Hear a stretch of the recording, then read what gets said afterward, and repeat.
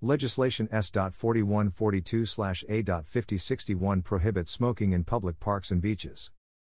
Governor Kathy Hochul today signed legislation S.4142/A.5061, prohibiting smoking in all state-owned beaches, boardwalks, marinas, playgrounds, recreation centers, and group camps. Smoking in these designated areas will be punishable with a civil fine of $50. The bill exempts the Adirondacks and Catskills from the ban, as well as parking lots, sidewalks adjoining parks, and areas not used for park purposes.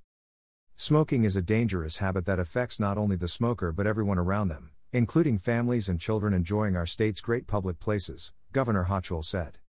I'm proud to sign this legislation that will protect New Yorkers' health and help reduce litter in public parks and beaches across the state. Many municipalities and local governments already have restrictions or bans on smoking in public spaces. This additional penalty will enforce a statewide prohibition and includes a fine that will be collected by localities.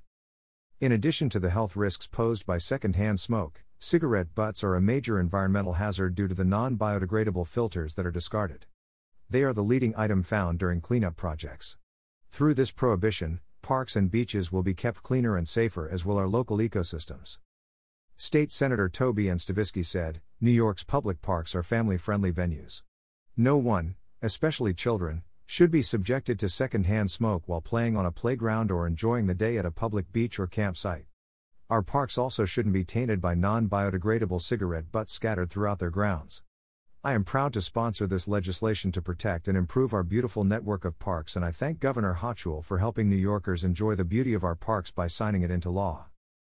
Assemblymember Jeffrey Dynowitz said, New Yorkers head to our parks for fresh air and to foster a healthy lifestyle. Smoking is the opposite of that. I am very pleased that Governor Hochul has signed into law this important statewide ban on smoking in parks, and thank you to my colleagues for their vital support on this bill over the years.